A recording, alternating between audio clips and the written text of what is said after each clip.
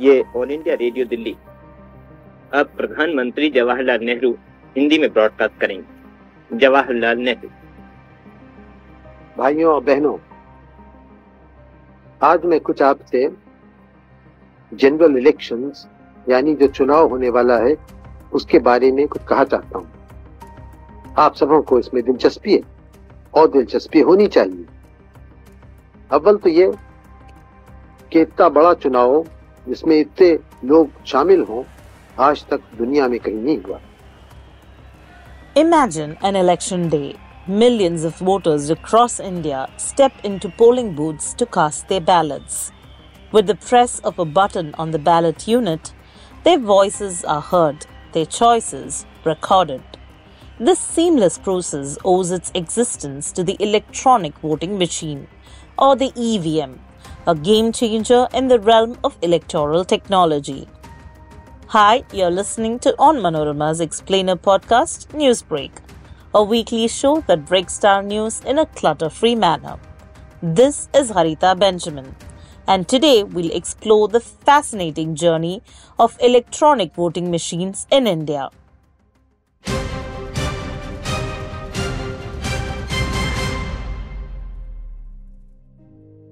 On January 25, 1950, the Election Commission was born, a day before India became a republic. Since then, the Commission has conducted 17 general elections, numerous assembly polls, and multiple elections to the offices of presidents and vice presidents. When the independent India held its first elections in 1951, the people of the Republic cast their votes in steel ballot boxes for 489 seats. Over 12.83 lakh steel boxes were manufactured in a small factory in the marshy suburbs of Mumbai's Vikhroli, Godrej and Boyce Manufacturing Company Limited, for democratic India's first ever elections. Though the notion of EVMs was first mooted in 1977, the execution of the idea took place more than 2 decades later, first in an assembly poll in 1998 and later in a chunk of parliamentary constituencies in 1999. A prototype of the EVM was first developed in 1979 by the Electronics Corporation of India Limited, or the ECIL, a PSU under the Department of Atomic Energy in Hyderabad. Now, fast forward to 1980 and the Election Commission unveiled this innovation before political party representatives. After reaching a broad consensus on the introduction of EVMs, the EC issued directives under the Article 324 of Constitution for their use. On May 19, 1982, the machines were used on a pilot basis in 50 polling stations during election to the Paravur Assembly seat in Kerala. However, the use of EVMs was without an express provision in law, and it was later challenged in the Supreme Court. The apex court held that the EC's order regarding casting of ballots by machines was without jurisdiction, and the election of the winning candidate from Paravur constituency with respect to 50 polling stations where the EVMs were used was set aside. But adversity only fueled progress. In 1989, the Representation of the People's Act was amended to empower the Election Commission to utilize EVMs.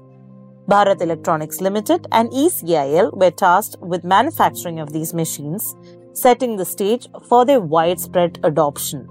In 1998, a general consensus was reached on the use of EVMs for conducting Indian elections, and they were used in 16 assembly constituencies spread across Madhya Pradesh, Rajasthan, and Delhi. The use of EVMs was further expanded in 1999 to 46 parliamentary constituencies, and by February 2000, the machines were used in 45 assembly seats in Haryana polls. EVMs were used in all assembly elections thereafter. In 2004, in the Lok Sabha Elections, the EVMs were for the first time used in all of the 543 constituencies. Over the years, EVMs underwent many technological upgrades, but the basic components of the machine remain the same. It includes 2 units, the control unit and the balloting unit. The control unit of the EVM is kept with the presiding officer or the polling officer. On the other hand, the balloting unit is kept with the voting compartment for the electors to cast their votes. Why is this so? Because the polling officers need to verify your identity at the time of elections.